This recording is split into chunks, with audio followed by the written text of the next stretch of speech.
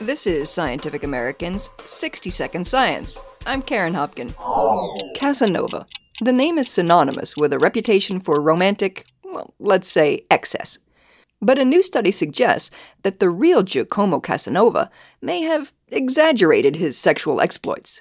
Not in terms of their sheer volume, but in their infectious aftermath.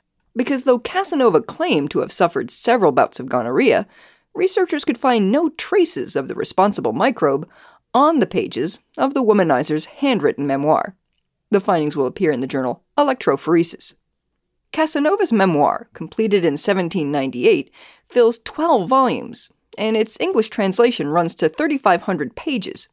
In this tell-all, Casanova tallies some 122 lovers and confesses to recurring gonorrheal relapses.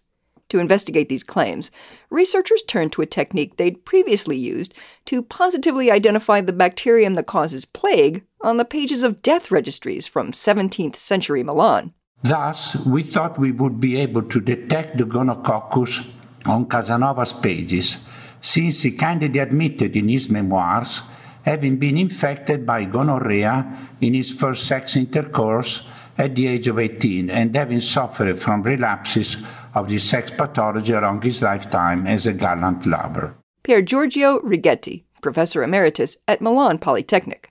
Righetti and his colleague, Gleb Zilberstein, who heads a company called Spectrophon in Israel, developed a handheld device that allows them to capture and characterize protein fragments and other macromolecules from the surface of historical documents.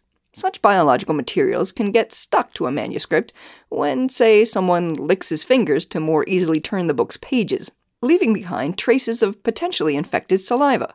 But in the case of Casanova, as luck goes, no traces of gonococcus could be detected. They did, however, find traces of cinnabar, a red pigment containing mercury sulfide. At the time, that chemical was used to treat the sexually transmitted diseases du jour, including syphilis and gonorrhea. It is thus quite likely that Casanova had been using mercury sulfide to cure a relapse of his pathology. So it could be that his infection was in remission when Casanova penned the 3 or 4 pages of chapters 1 and 2 that the researchers were able to examine.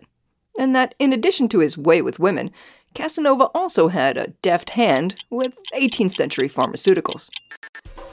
Thanks for listening. For Scientific American's 60-Second Science, I'm Karen Hopkin.